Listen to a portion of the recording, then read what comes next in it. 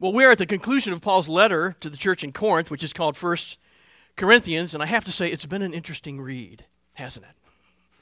It's a pretty interesting read, reading about the Corinthians. You remember we started out recognizing that in this letter Paul has 10 distinct, significant problems to correct, and he's just been about correction over and over. So when you read 1 Corinthians, you kind of don't want to just take everything in there as what you're supposed to do, because a lot of it's what the Corinthians are doing wrong, and Paul's correcting them, and so we need to read it in that way. There's a lot of correction for the church on various things that seem like things we would never do, but we find at their core that they are things that we do, aren't they? And this is not a summary sermon, so I'm not going to re-preach those 10 problems that Paul had to correct. I'm just saying, remember back. And look in your Bible and you'll find them. And one of the things that's so difficult about 1 Corinthians is the context when we read Scripture is always what drives our understanding. Everything happens within a context. And the problem with 1 Corinthians is that so much of the context is hidden. So much of the critical things we need to know about what the Corinthians are doing just aren't apparent to us. And it just takes a few extra readings and a little extra study to try to understand why is Paul talking this way about such a positive topic. It somehow comes off sounding negative. Well, it's because he's addressing what these Corinthians are saying. And so context is critical to our understanding. I think that's why there are so many misunderstandings that come out of 1 Corinthians. And we've talked about them already. I'm not going to re-preach those either. But what we see over and over, because this is important, what we see over and over, and what we said from the very beginning, is that these Corinthians are a bit worldly, and they really look out into culture and find things that are valued in culture, and they appropriate them. They say, hey, this is the way to go about something, and they take them and they say, this is the way to go about being spiritual. Now, there's something admirable about wanting to grow in your spirituality and wanting to be spiritual. It means, first of all, having the Holy Spirit. That's spiritual. And then growing in the grace that the Holy Spirit gives. And the Corinthians found themselves so enamored with so many things out in the world, worldly philosophies, worldly speakers who are just frankly better than your preacher standing up here this morning. They're just better. Let's value speaking ability instead of content. That's a lot of what the Corinthians did. Valuing their rights. We get to do these things. I can see it. Yeah, but you know, you're really messing up your brothers and sisters by exerting those rights in ways that are compromising their faith because they're watching you and they're getting the wrong message. So all kinds of things that the Corinthians were doing that were just corrupting the church. And every single one of them was bringing a different division. I mean, I think of them like a piece of glass that shatters and there's just cracks everywhere. They're just fractured when the church is supposed to be unified in Christ, to have a unity because we're now the body of Christ. And they have this self-centered spirituality. It's all about me. It's this rampant individualism. It's just like us today. My individualism matters. My personal autonomy matters. I think of that above the body. And that's what they were doing in Corinth. That's something we have to fight. Because we swim in a culture, in a world, in a life that we've been told, that's right, you be you. Forget them.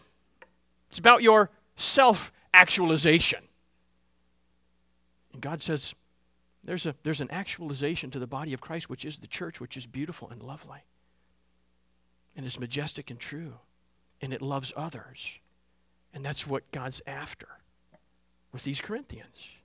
We found that 1 Corinthians, it wasn't that much of a theological letter. There's not a lot of doctrinal things laid down here. There is a pretty pastoral approach to this congregation that's really struggling in multiple ways. Paul's not a mean ogre. He's actually being very kind to them, and yet firm where he has to be firm for the sake of their souls. But there's all of this individualism, this self-promotion of their own spirituality and division because there is no love. Love's the thing that's missing. And the love that's missing most is their love for Christ. They love the Spirit. And they love the gifts. And they love the things they do. But because they don't love Christ first, they don't love one another.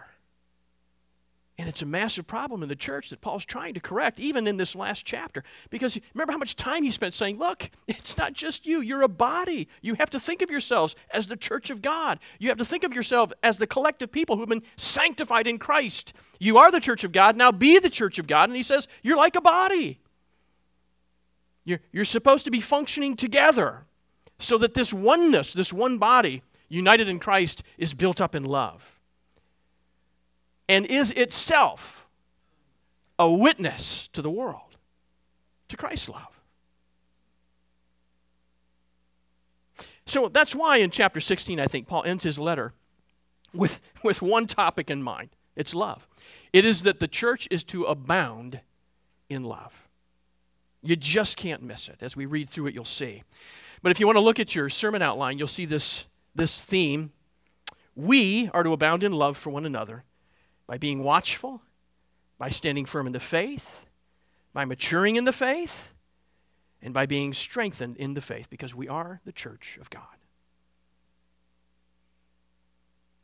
So follow along as I read 1 Corinthians chapter 16, and then we'll work our way through it. Now concerning the collection for the saints, as I directed the churches of Galatia, so you also are to do. On the first day of every week, each of you is to put something aside and store it up, as he may prosper, so that there will be no collecting when I come. And when I arrive, I will send those whom you accredit my letter to carry out your gift to Jerusalem. If it seems advisable that I should also go, well, they may accompany me. I will visit you after passing through Macedonia. For I intend to pass through Macedonia, and perhaps I will stay with you or even spend the winter, so that you may help me on my way. Help me on my journey wherever I go. For I do not want to see you now just in passing. I hope to spend some time with you, if the Lord permits. But I will stay in Ephesus until Pentecost, for a wide door for effective work is open to me, and there are many adversaries. When Timothy comes, see that you put him at ease among you, for he is doing the work of the Lord, as I am. So let no one despise him. Help him on his way in peace, that he may return to me, for I am expecting him with the brothers. Now concerning our brother Apollos, I strongly urged him to visit with you, you and the other brothers, but it was not at all his will to come now. He will come when he has opportunity. Be watchful. Stand firm in the faith. Act like men. Be strong. Let all that you do be done in love.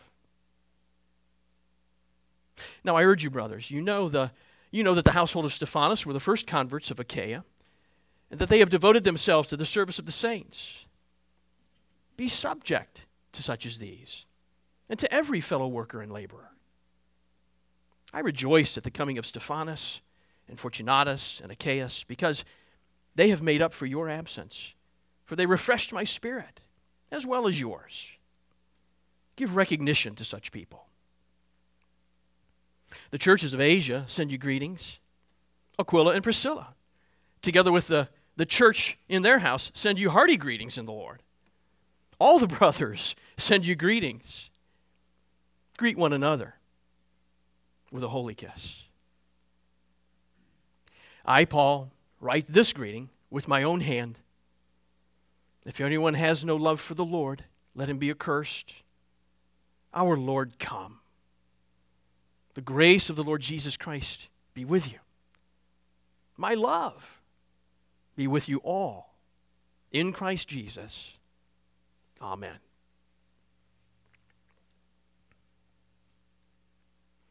Well, Paul begins with instructions for an offering. It's a well-known offering in the New Testament. The saints in Jerusalem are persecuted Jews.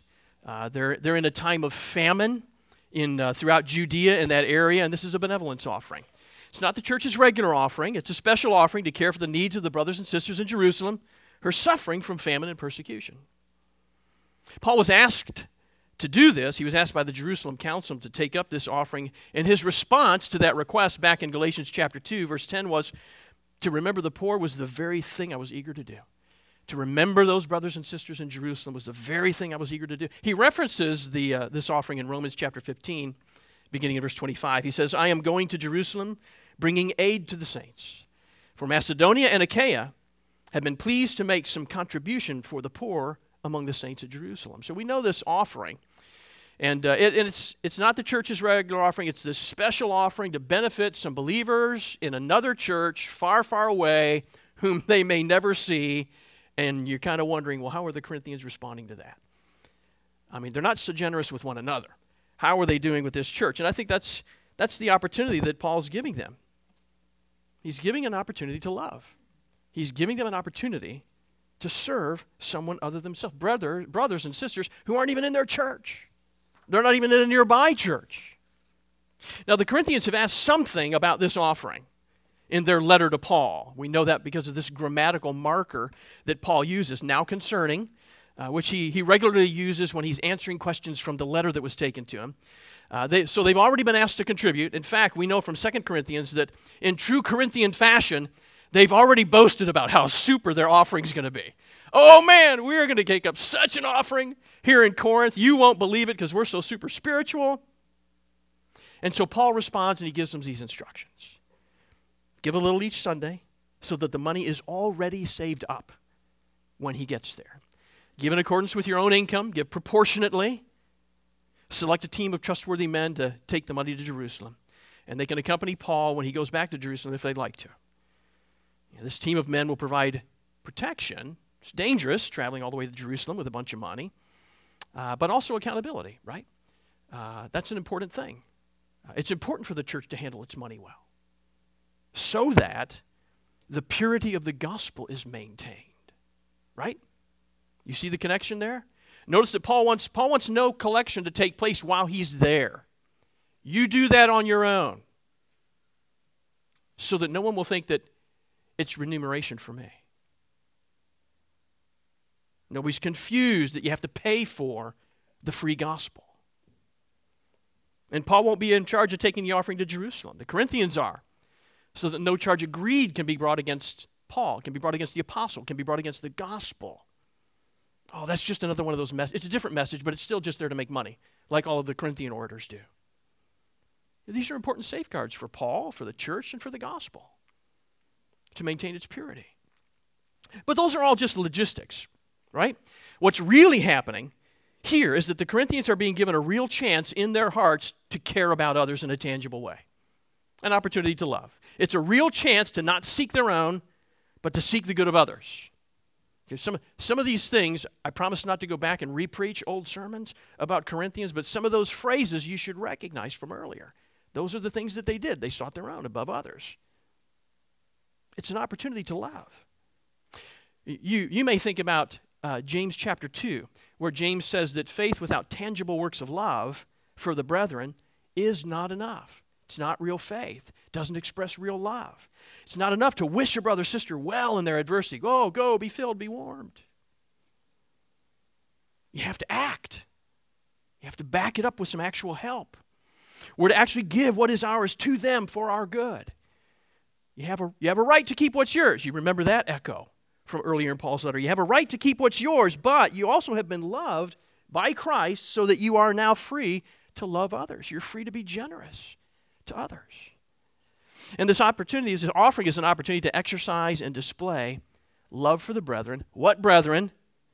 Jewish brethren. But the Corinthian church is predominantly a Gentile church. The Jewish church, or the church in Jerusalem, is predominantly a Jewish church. And so this offering is going to show a couple of things. It's going to show that the gospel unites Jew and Gentile. And it unites believers from Macedonia to Judea. That's what the gospel does. Because the gospel transforms people into loving people. There's a little quote from Martin Luther. It goes a little something like, you don't have faith unless your faith reaches all the way back to your pocketbook. It was his way of just telling people, that's right, you got to have an active faith, a giving faith. Unfortunately, Paul will have to again address this same offering in his second letter to the Corinthians, because they will be slow to love in this way. And Paul will have to exhort them to follow through on the promise that they've made. The issue isn't money. The issue is love. It takes love to give this offering. Love requires a heart that's been changed to love with the love of God. That's what Paul's going after. Their super offering will require a super love. This is the same offering and the same instruction that Paul gives to all the churches. It's not just them, it's everybody. Every church should love in this way. And he mentions the churches in Galatia because with his comparison to Christianity, if this church is supposed to love, then all the churches are supposed to love. This compassion is supposed to be a hallmark of the church of the Lord Jesus Christ. It should look the same in all the churches.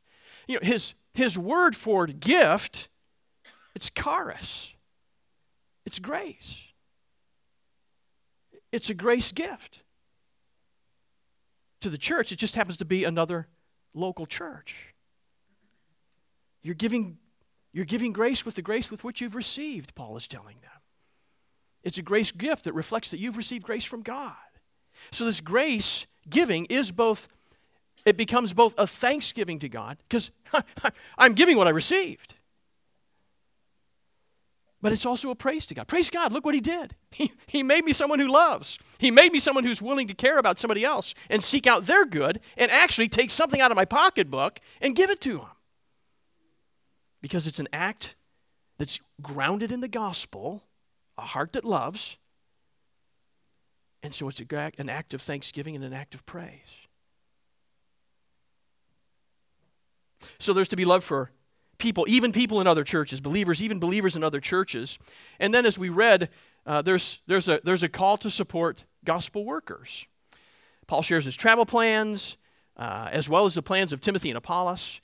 In verses 5 to 9, Paul's going to travel, or hopes to travel. He intends to travel to Macedonia and may stay with the Corinthians just long enough for them to do what?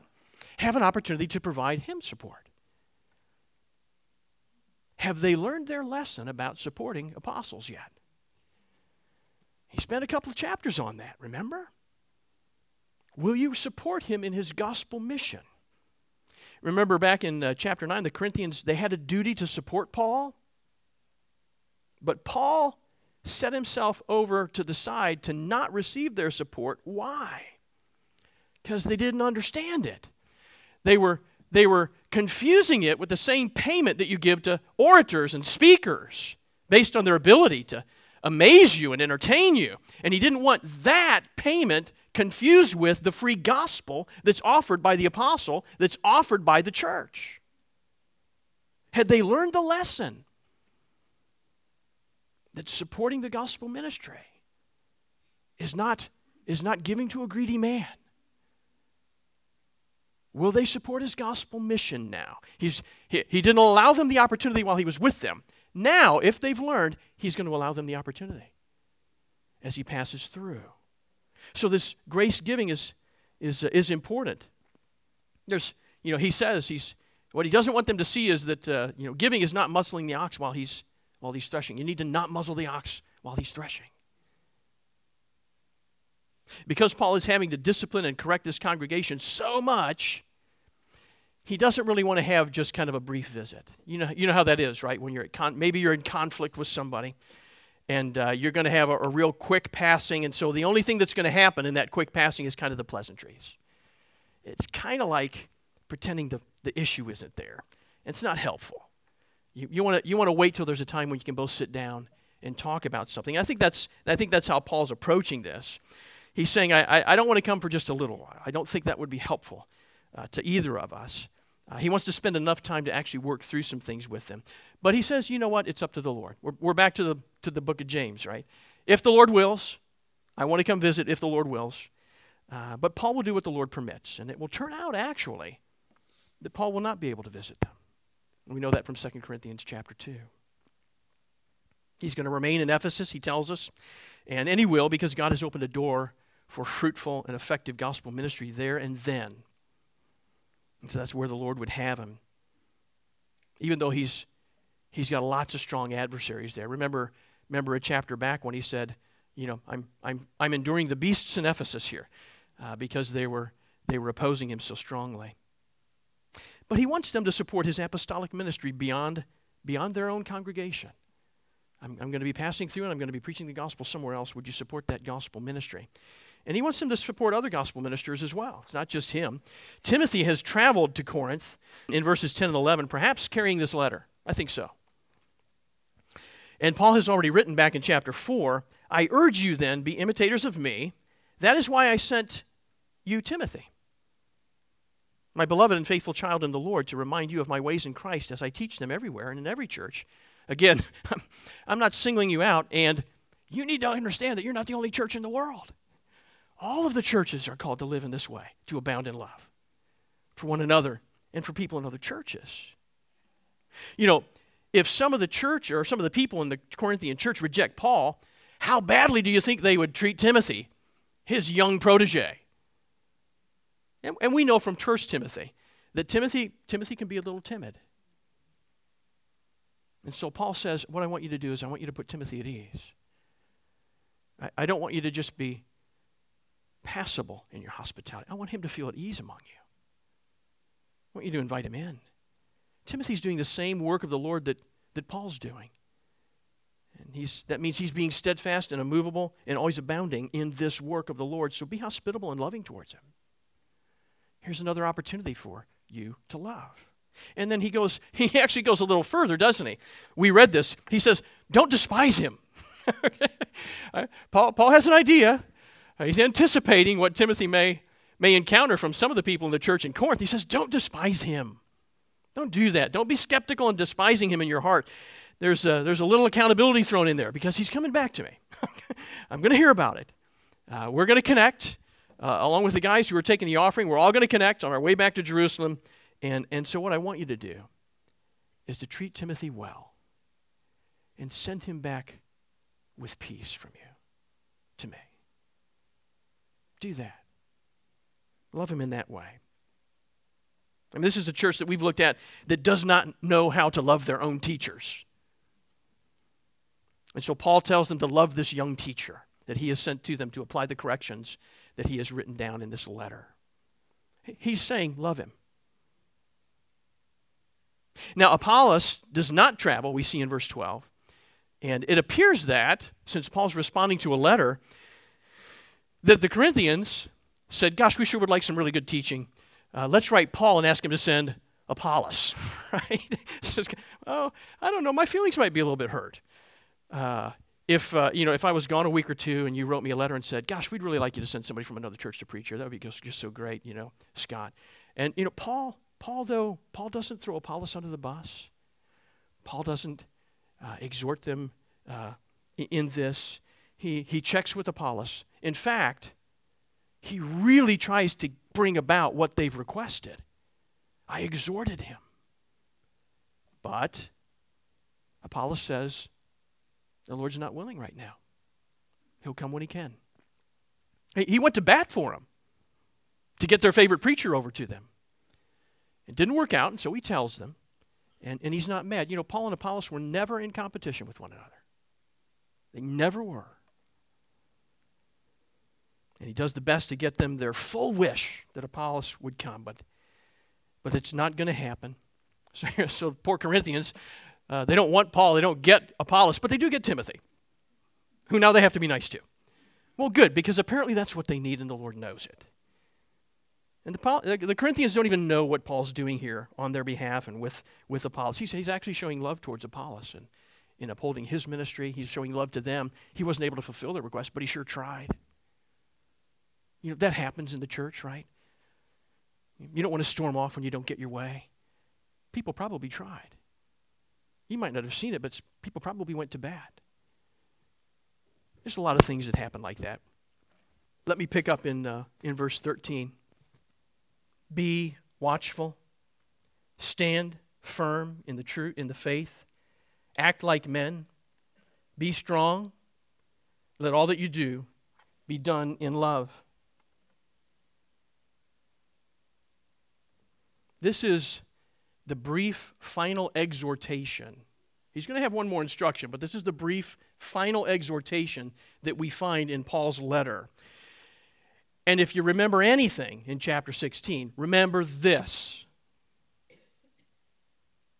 He says these things. They're just brief little things that you need to do. He says, be watchful.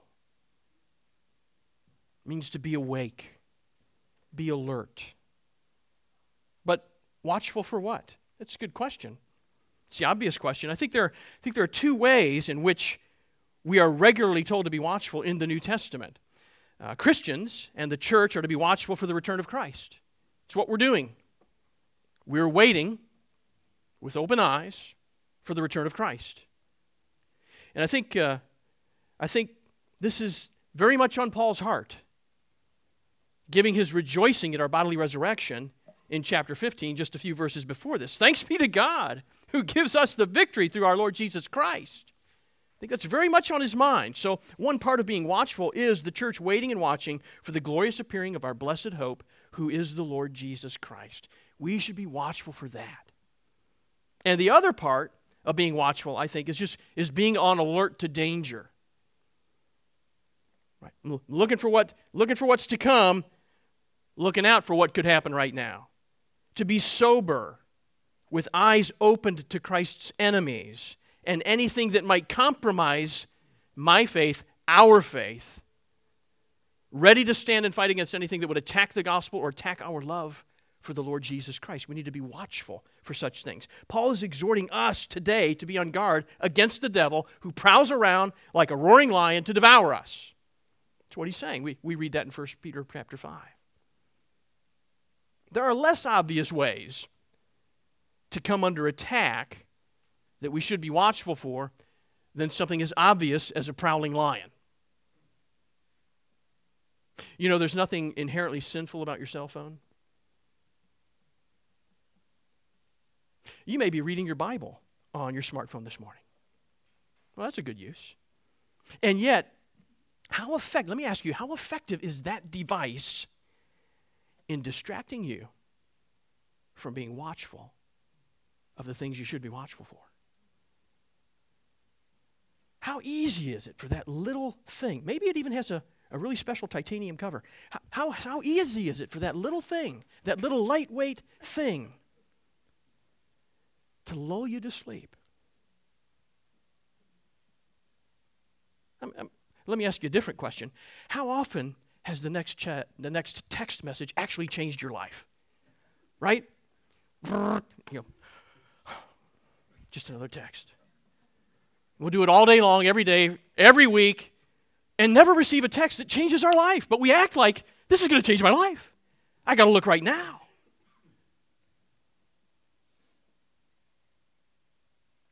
How easy is it for your interests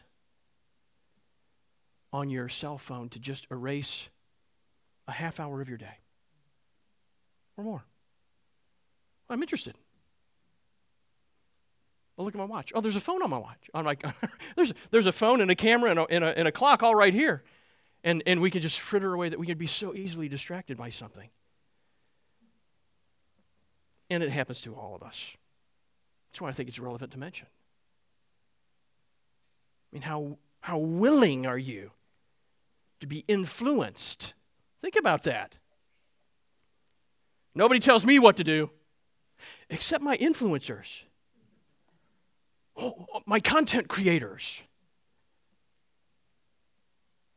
Or how often do we criticize others with seeming impunity? Oh, let me just fire this back. Let me just post this. You know, Christians and churches have to be watchful and attentive of the grace of the Lord and alert to be ready to fight off any distraction and temptation that would weaken our faith. Be watchful. Stand firm in the faith. The gospel of Christ's death, burial, resurrection, and appearing, that's what we're to stand firm in. That's the faith.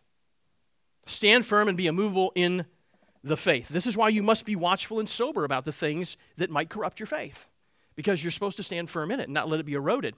It's concerning to see a Christian wavering in their faith, isn't it? Have you seen a brother or sister really wavering in their faith? It's painful. It's disconcerting. We know something's terribly wrong when a brother or sister is flailing to try to persevere. Paul writes to the church in Philippi, stand firm in one spirit, with one mind, striving side by side for the faith of the gospel.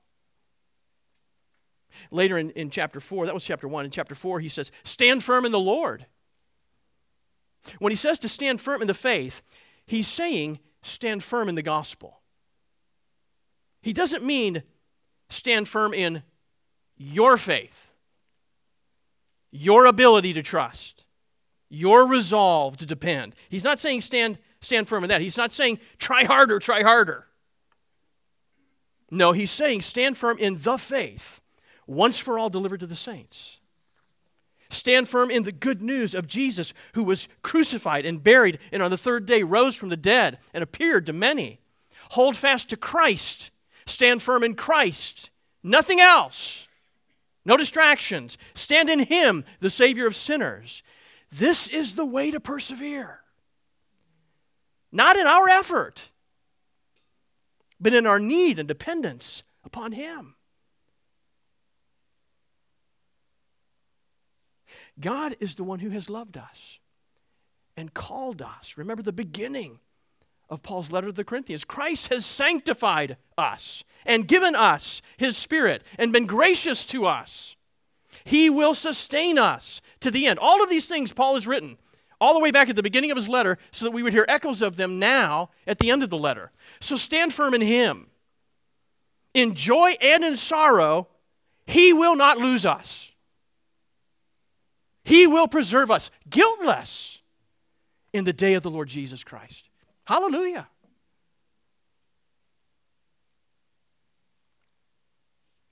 Next, Paul says, act like men. Brilliant. Act like men.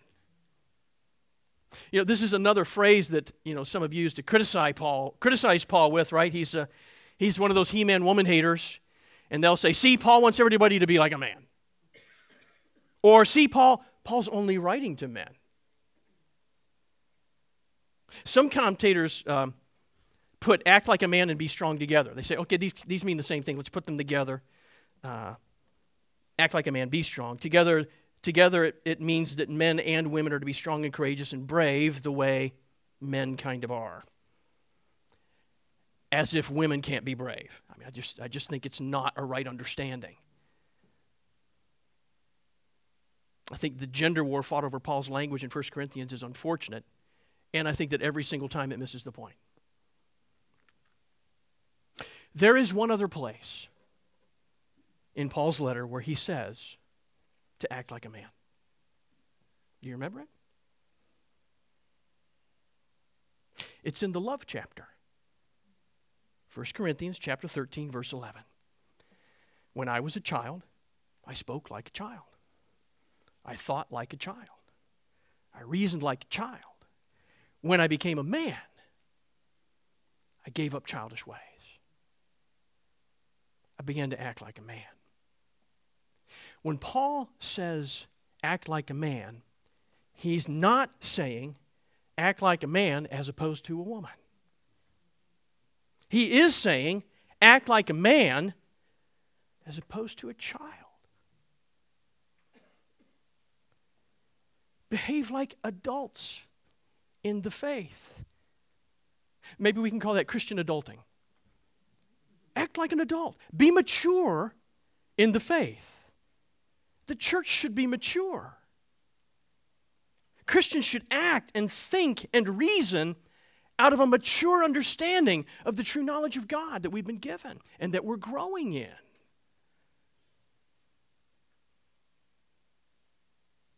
I probably shouldn't ask this question, but I will. Does the church today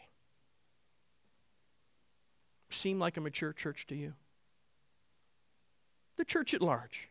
Does Christianity today seem like a mature faith? Or is the church just playing Christianity? Are we just playing at Christianity? God calls us to be adults, to be grown-ups, to be responsible with the gift that's been given to us. And when it comes to the gospel, in our time and place, in this generation, I think not only this generation, but a lot of this generation of Christians in our world today prefer to play. You remember Moses comes down from the mountain with the tablets. And there were the people. They were supposed to be serious. They were supposed to be serious. But Moses said, they made a calf, they had a party, because they preferred to play. Don't you think that immaturity characterizes much of what happens in church today? So much of Christianity just isn't sober. It's just not serious. And it could be that it's immature because our culture's immature and not serious and prefers to play. I mean, whatever's going on around you, God says, be mature. Act mature in the gospel faith. Then he says, be strong. And the verb tense here is not just, so it's not just to be strong, it's more to make strong. And not just to make strong, to make stronger. I think we could, the closest we can probably come is strengthen. Strengthen. So here's a place where this same verb tense is used. It's in Luke chapter 1 when John the Baptist was growing up. And Luke writes, he grew and became strong. It's kind of a picture maybe. It's not that he was strong, but that he was becoming stronger. It's dynamic.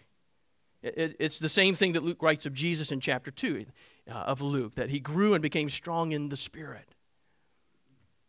And we see this same verb tense used by applied to the church by the Apostle Paul in Ephesians chapter 4, verse 16, when he prays that God would grant, according to his riches in glory, that you would be strengthened in might by the Spirit in the inner man. They would be strengthened in might by the Spirit in the inner man. Paul is saying that you need to be strengthened. You need help. You Corinthians who can do it all on your own, you're flailing. You're flailing. You need grace to be strengthened. Pay attention to the Spirit who is strengthening you on the inside, to be watchful and to stand firm, to be growing in strength, to be mature among people who prefer to play.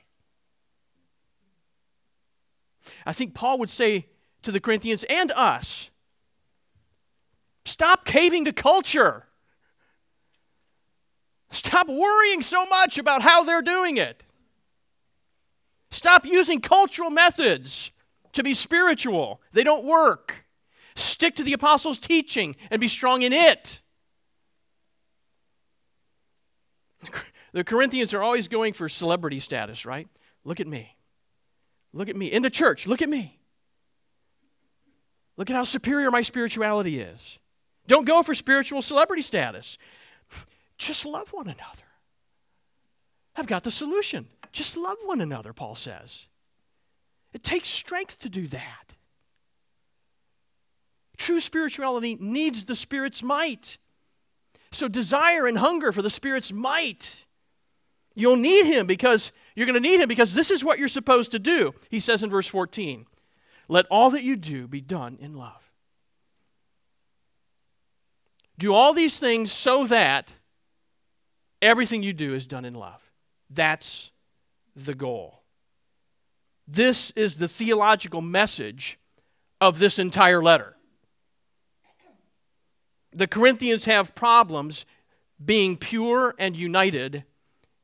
In order to be mature and pure and in unity with one another, they must mature in love. In practical terms, I've been thinking about this.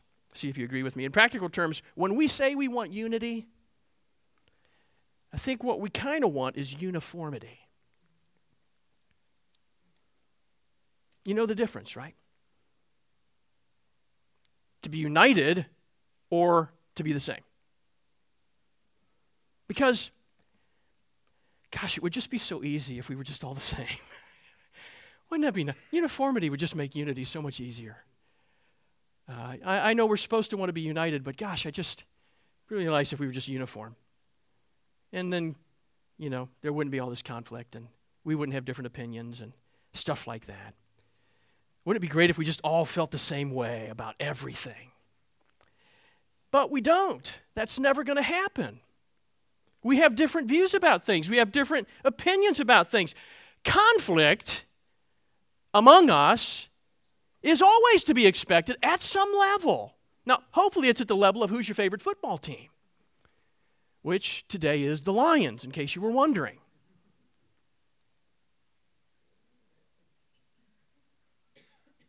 Even related to church things, we may prefer doing things in different ways.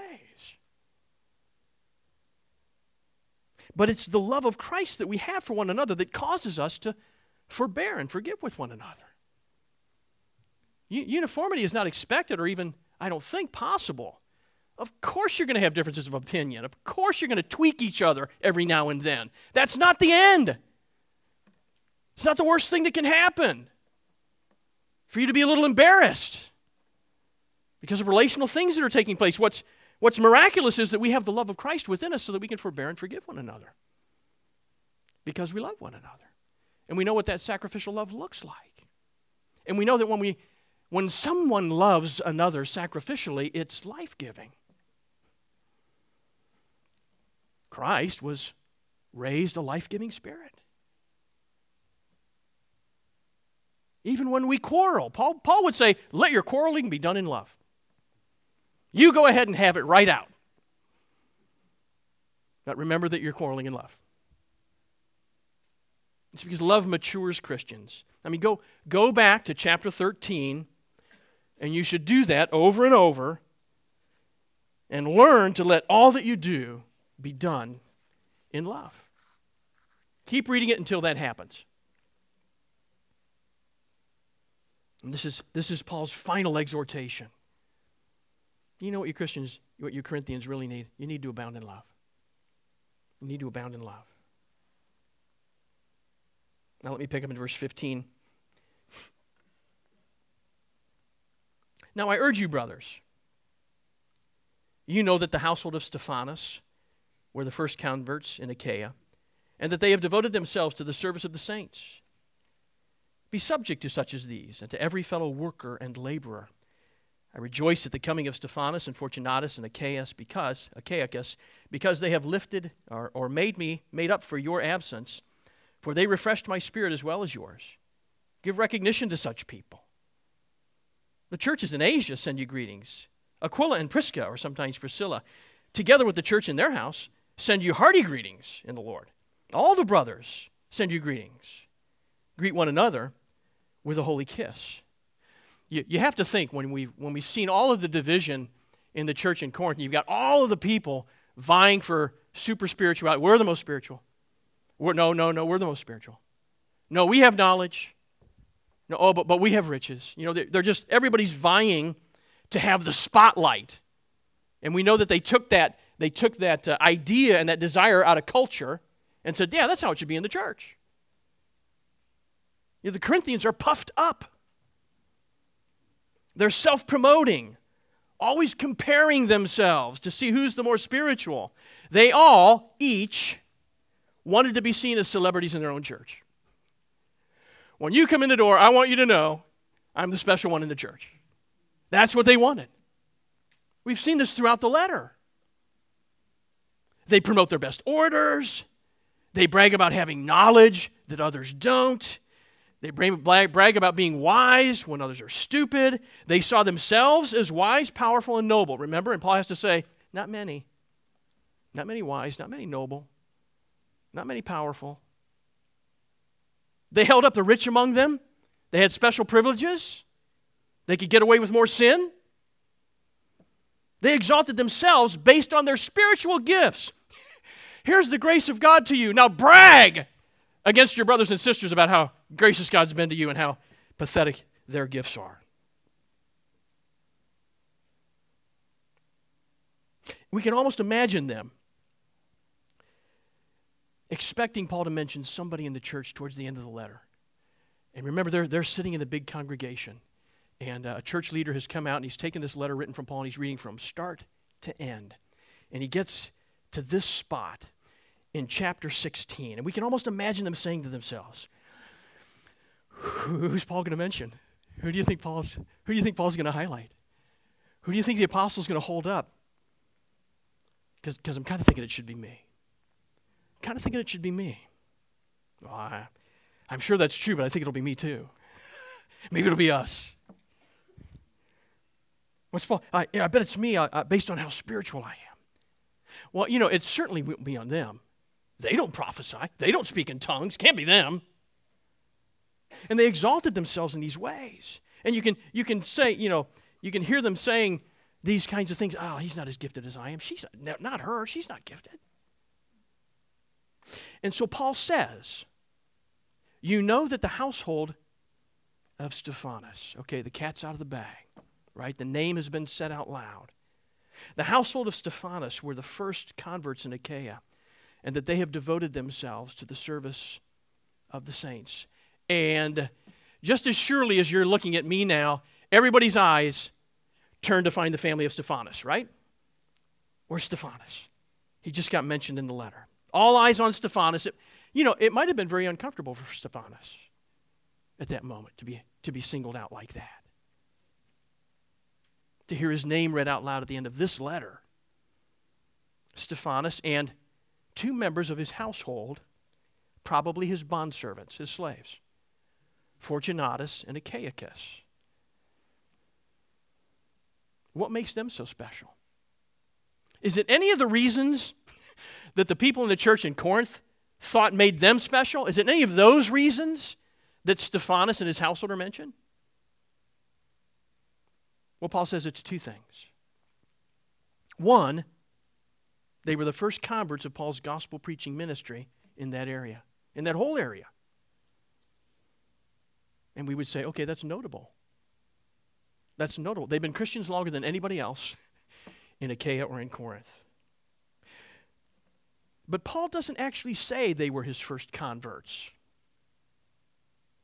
Paul says in Greek, they were the first fruits. They were the first fruits of the gospel in Corinth. Does that make them the first converts? Yes, but does it make them more? I think it does.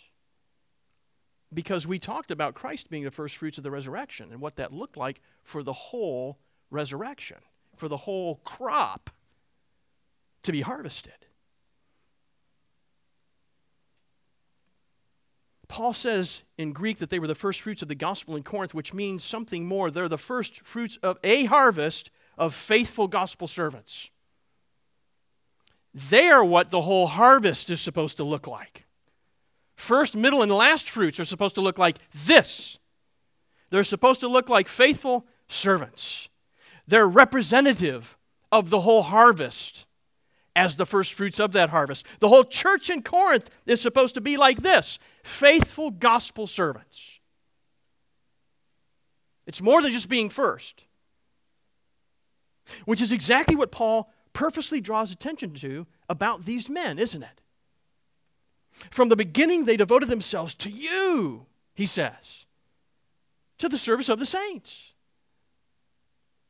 Paul is saying that Stephanas and his family, his household, look like what people in the church should look like.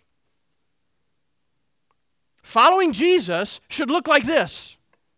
Let me draw your attention to this. And it doesn't look like pushing and shoving to be seen as celebrities in the church. It doesn't look like that. It looks like serving the whole body. Knowing that Christ has made Stephanas and his family servants in Christ's church, not celebrities in the church. That wasn't the goal. Knowing that, Stephanas knows that the church is the body of Christ and that he and his family are members of it. See how that theology falls into place? So they do not seek their own good. They seek the good of the church. They know that whatever they do, they're to do all to the glory of God. All the things that the Corinthians weren't doing. And so Paul instructs the Corinthians to do 2 things with this household. In verse 18, he says, give them recognition. Give them recognition. Recognition is precisely, think about it, recognition is the one thing that precisely all of the self-promoting people in Corinth wanted. They wanted recognition. They wanted to be the one whose name was read. But they wanted recognition for themselves and for wrong reasons. Paul says, recognize the servants among you. Recognize their devotion to you. Recognize their Christ-likeness, because that's what they're exhibiting. Recognize their love. Recognize their love. Give them recognition, because this is what all of you are to be going after. You know what they are? They're grace gifts to the church. They're grace gifts to the church. The Holy Spirit has manifested himself through their service to the body for its building up. Definition of a grace gift. Stephanus and his household are one. And how do they do that? They do that in the same way that they've done for Paul. You know, Stephanus, Fortunatus, and Achaeus. By the way, Fortunatus just means fortunate. He's a lucky guy, right? Achaicus just happens to be from Achaia. Those are their names. And they visited Paul in Ephesus. They've gone to see Paul. They're probably delivering the letter that Paul's now writing back to respond to. So they went there in service of the church, not just for nothing else, but while they're there, they're just refreshing the brother. I haven't seen you guys in a while. It's been 4 years, maybe 5, since Paul was in Corinth, and here they come, and it's just refreshing to Paul to see them and to hear from the church. And he uses this odd phrase. We wouldn't say it this way, but he's made up for what the Corinthians haven't done, which is be present with him. They're representatives from the church to him, and in that way, their visit is more than just them. It's a visit from the whole church. They just happen to be the representatives. And the Holy Spirit manifests himself in their service to Paul in that way, and it builds up the church as well. Paul loves the church, and he misses them. And Paul says they refreshed his spirit, and that he knows that they refresh the spirits of the Corinthians as well. See, Paul isn't picking favorites. Paul isn't trying to select celebrities. He's highlighting examples of loving servants who are devoted to building up the body in love. And he says, when that happens, you should recognize them.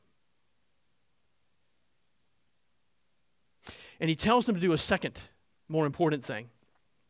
He says, subject yourselves to them and to those who are, I would say, always abounding in the work of the Lord.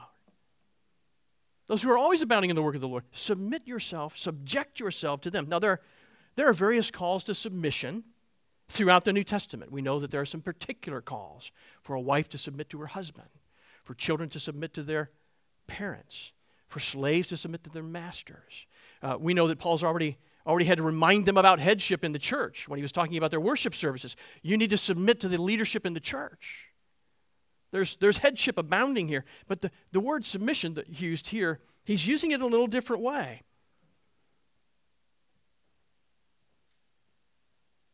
The word submission here means to arrange yourself under.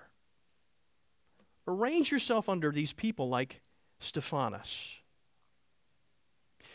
I heard this great explanation of, I think it's very helpful, explanation of submission from somebody. They said, when we think of submission, you and I, we often think about wrestling, right? We think about wrestling when we think of submission. We think there's some conflict going on, someone's struggling, and someone's struggling to be master. That's kind of how we think of submission. And I think in general that's right. But that's not what this Greek word means at all. It means for you to voluntarily say, that's a person I want to be like. I've recognized their Christ-likeness. I've recognized that they've arranged their lives to be servants, devoted servants to me and to the church. And that's a person I want to be like. I want to follow them. I want to arrange myself under them so that I follow them and do things the way that they do. I'm going to arrange myself under them, and rather than pushing and fighting to prove to everyone I'm better, I want to be more like them. And so that's the submission that Paul's talking about. When you see an example of abounding in love, submit to it. It's really heart submission, isn't it? We're so worried about reputational submission. What do people think? If I submit myself to that and behave in that way, it's really heart submission. It's to say that I'm not in competition with that grace gift of humble, loving, refreshing. I mean, how would you like to be the person who stands up, in our next parent share service and says, I'm competing with everybody who's trying to be gracious, loving, and refreshing. I am going to smack you down with grace, love, and refreshness. I mean, who wants to be that guy? That's nuts.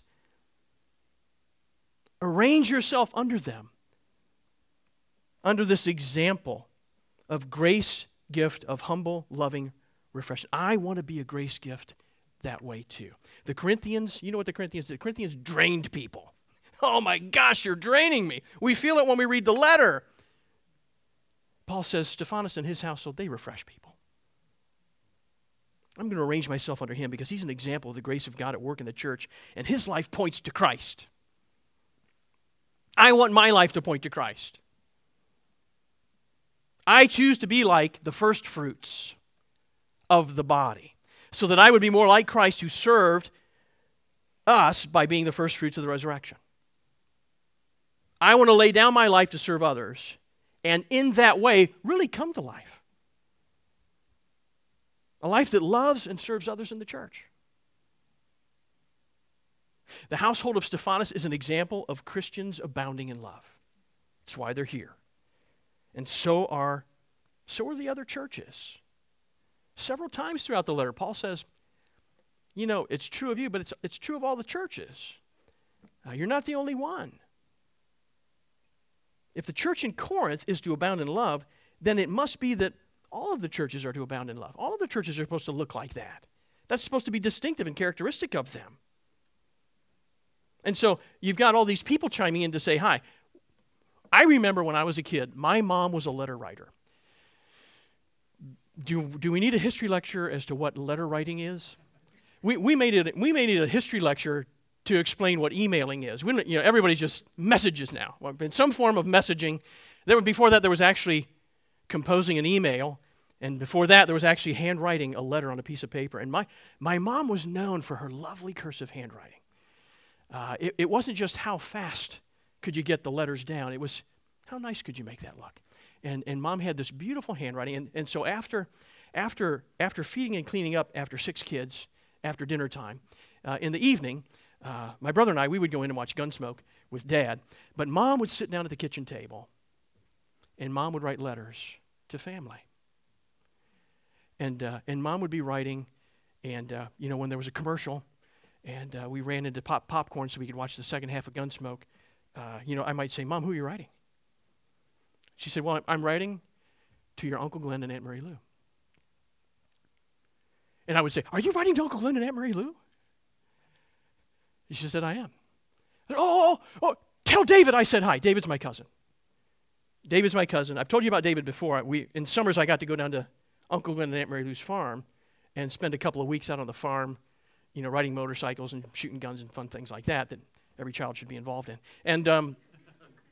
And so I got to do all that stuff. So, please tell David hi. Tell him Scott says hi to David. So Mom would get to the point in her letter. It was always the same.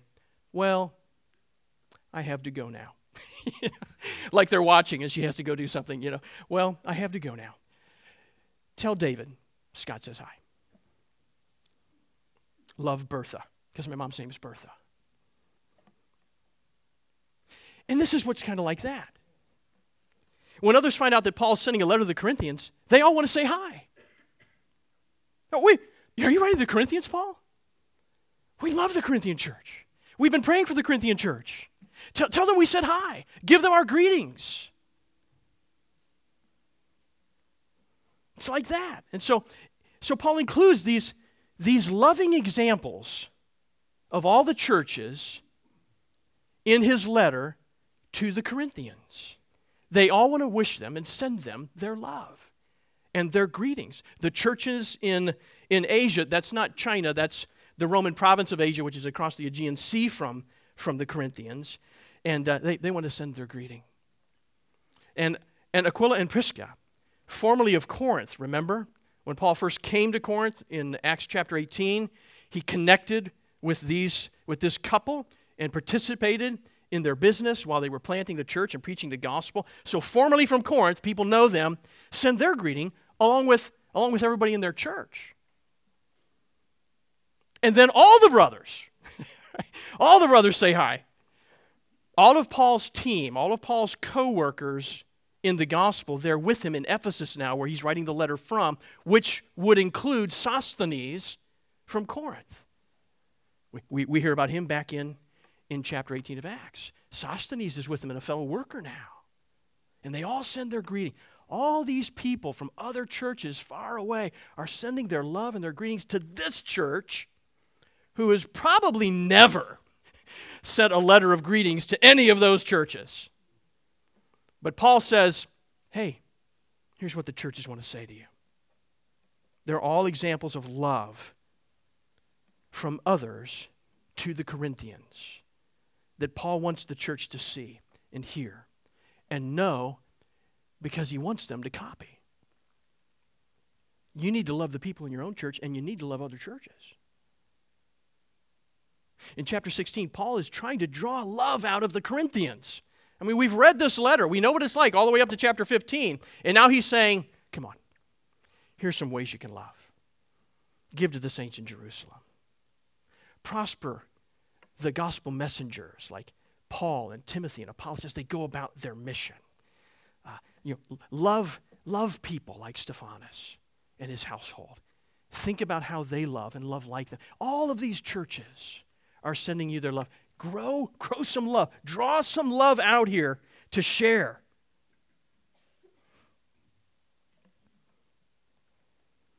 They're not even good at loving their own people, loving one another. And so I think Paul uses these greetings, and he does just a quick little turnaround. Did you notice it? By the way, don't forget to greet one another with a holy kiss. While he's trying to draw out all this love, while he's got these examples of love, some in their own congregation, other in other churches around Macedonia, all the way to Judea, while he's showing them all this, by the way, while you're receiving all these greetings of love, remember to greet one another with a holy kiss. A kiss is the way that families greeted one another in that culture. If you look at people in the Middle East, people will greet each other with a kiss on the cheek. You've seen that. And Paul wants every member of the church family to greet one another in the same way. You need to have some affection for one another. You should. You should have some affection for one another. It's one thing to stand 6 feet away and say, hi, how are you this morning? It's another thing to pat somebody on the shoulder and say, it's really good to see you. So good to see you. Matters. It matters.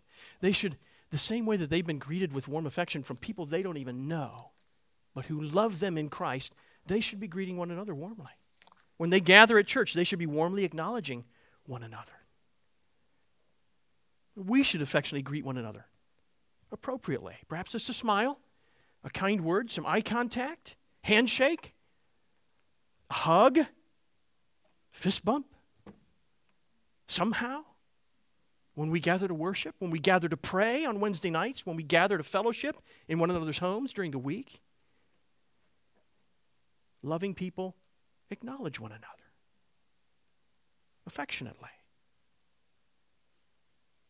So Paul's trying to draw this out of them. Draw this out of them. And then he finishes the letter in verse 21. I, Paul, write this greeting with my own hand. If anyone has no love for the Lord, let him be accursed. Our Lord, come. The grace of the Lord Jesus be with you. My love be with you all. In Christ Jesus. Amen. So Paul has been dictating this letter. And now he finally takes the pen in his hand and he writes in his own hand his own greeting. After reading all these other greetings, he reads his own greeting, and it's kind of like closing in prayer. And there are 4 key words in Paul's final greeting. I put them in your sermon outline for you. Anathema, Maranatha, Charis, and Agape. And you're probably already familiar with these Greek words. The word anathema means curse. And this may seem kind of like an unhappy pronouncement at the end of the letter. Gosh, Paul, could you just hit on a happy note, please? Could you just end on an upbeat? Could you do that for us? And I think he clearly does. That's what I would argue. He is. But this is a sober warning to those who will not love. Nonetheless, I think it's a pastoral tone that Paul's striking here. He's still emphasizing that we're called to abound in love. Look at the focus and the flow of the chapter. He says, you are to love your spiritual family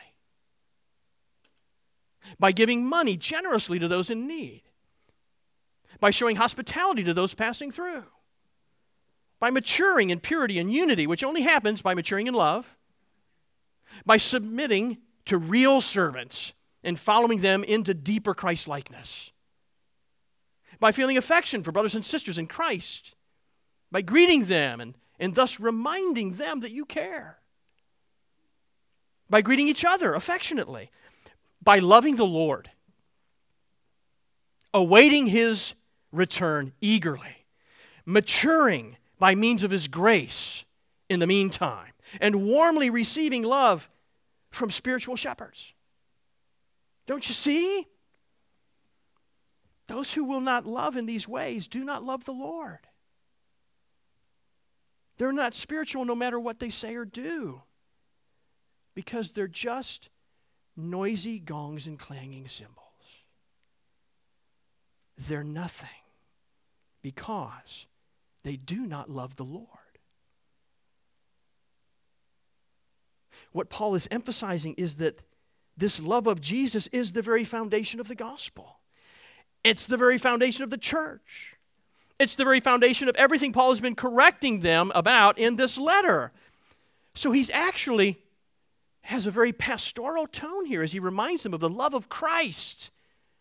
Love the Lord. That they need to have to stoke their love for one another. They need this love for Christ stoked. But he doesn't dwell there on anathema. I mean, his tone really is love, and he moves immediately to another word, Maranatha. Maranatha. Come, Lord Jesus, come. Come, Lord Jesus, come. Jesus is who the Corinthians have been lacking throughout this entire letter. Do they ever bring up Jesus in the entire letter? No. They are so focused on themselves and their spiritual gifts, they never mention Jesus. It's Paul who has to bring up Jesus every one of the 10 times he corrects them.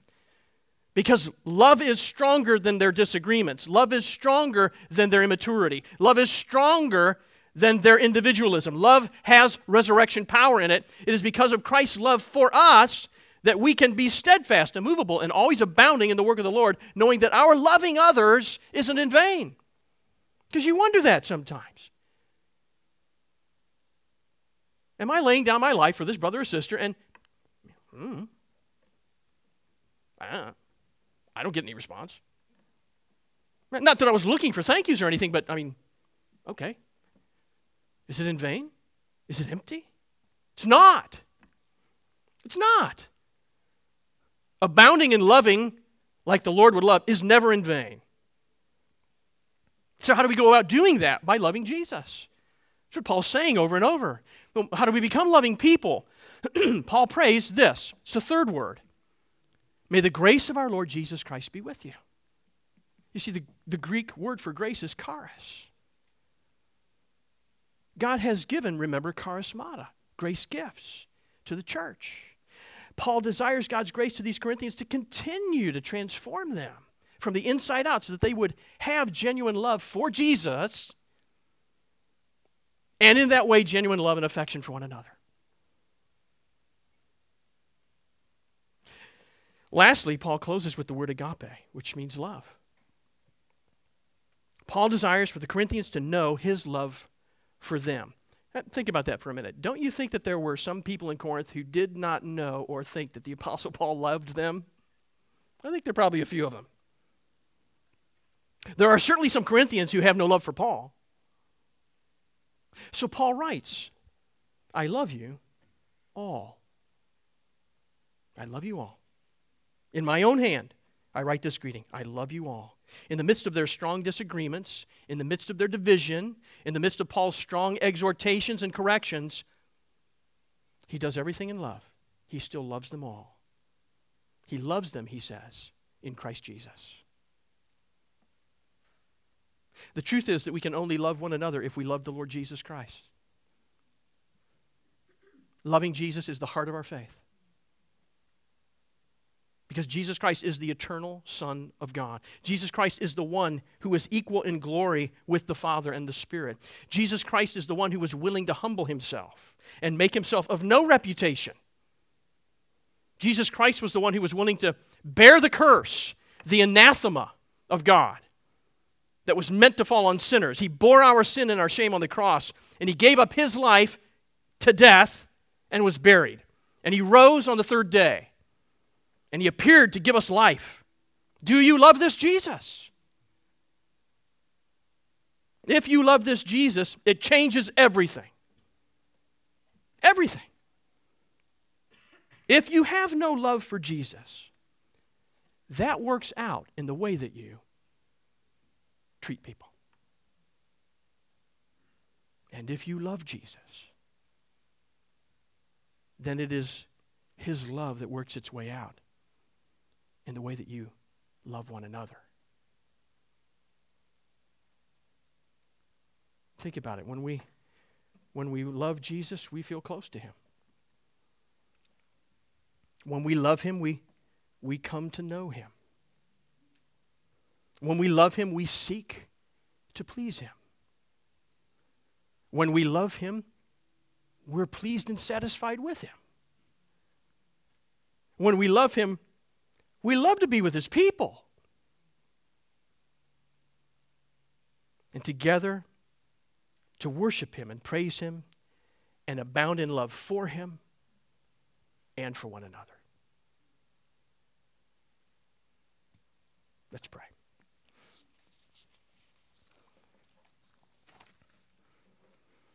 Heavenly Father, we thank you for your word to us.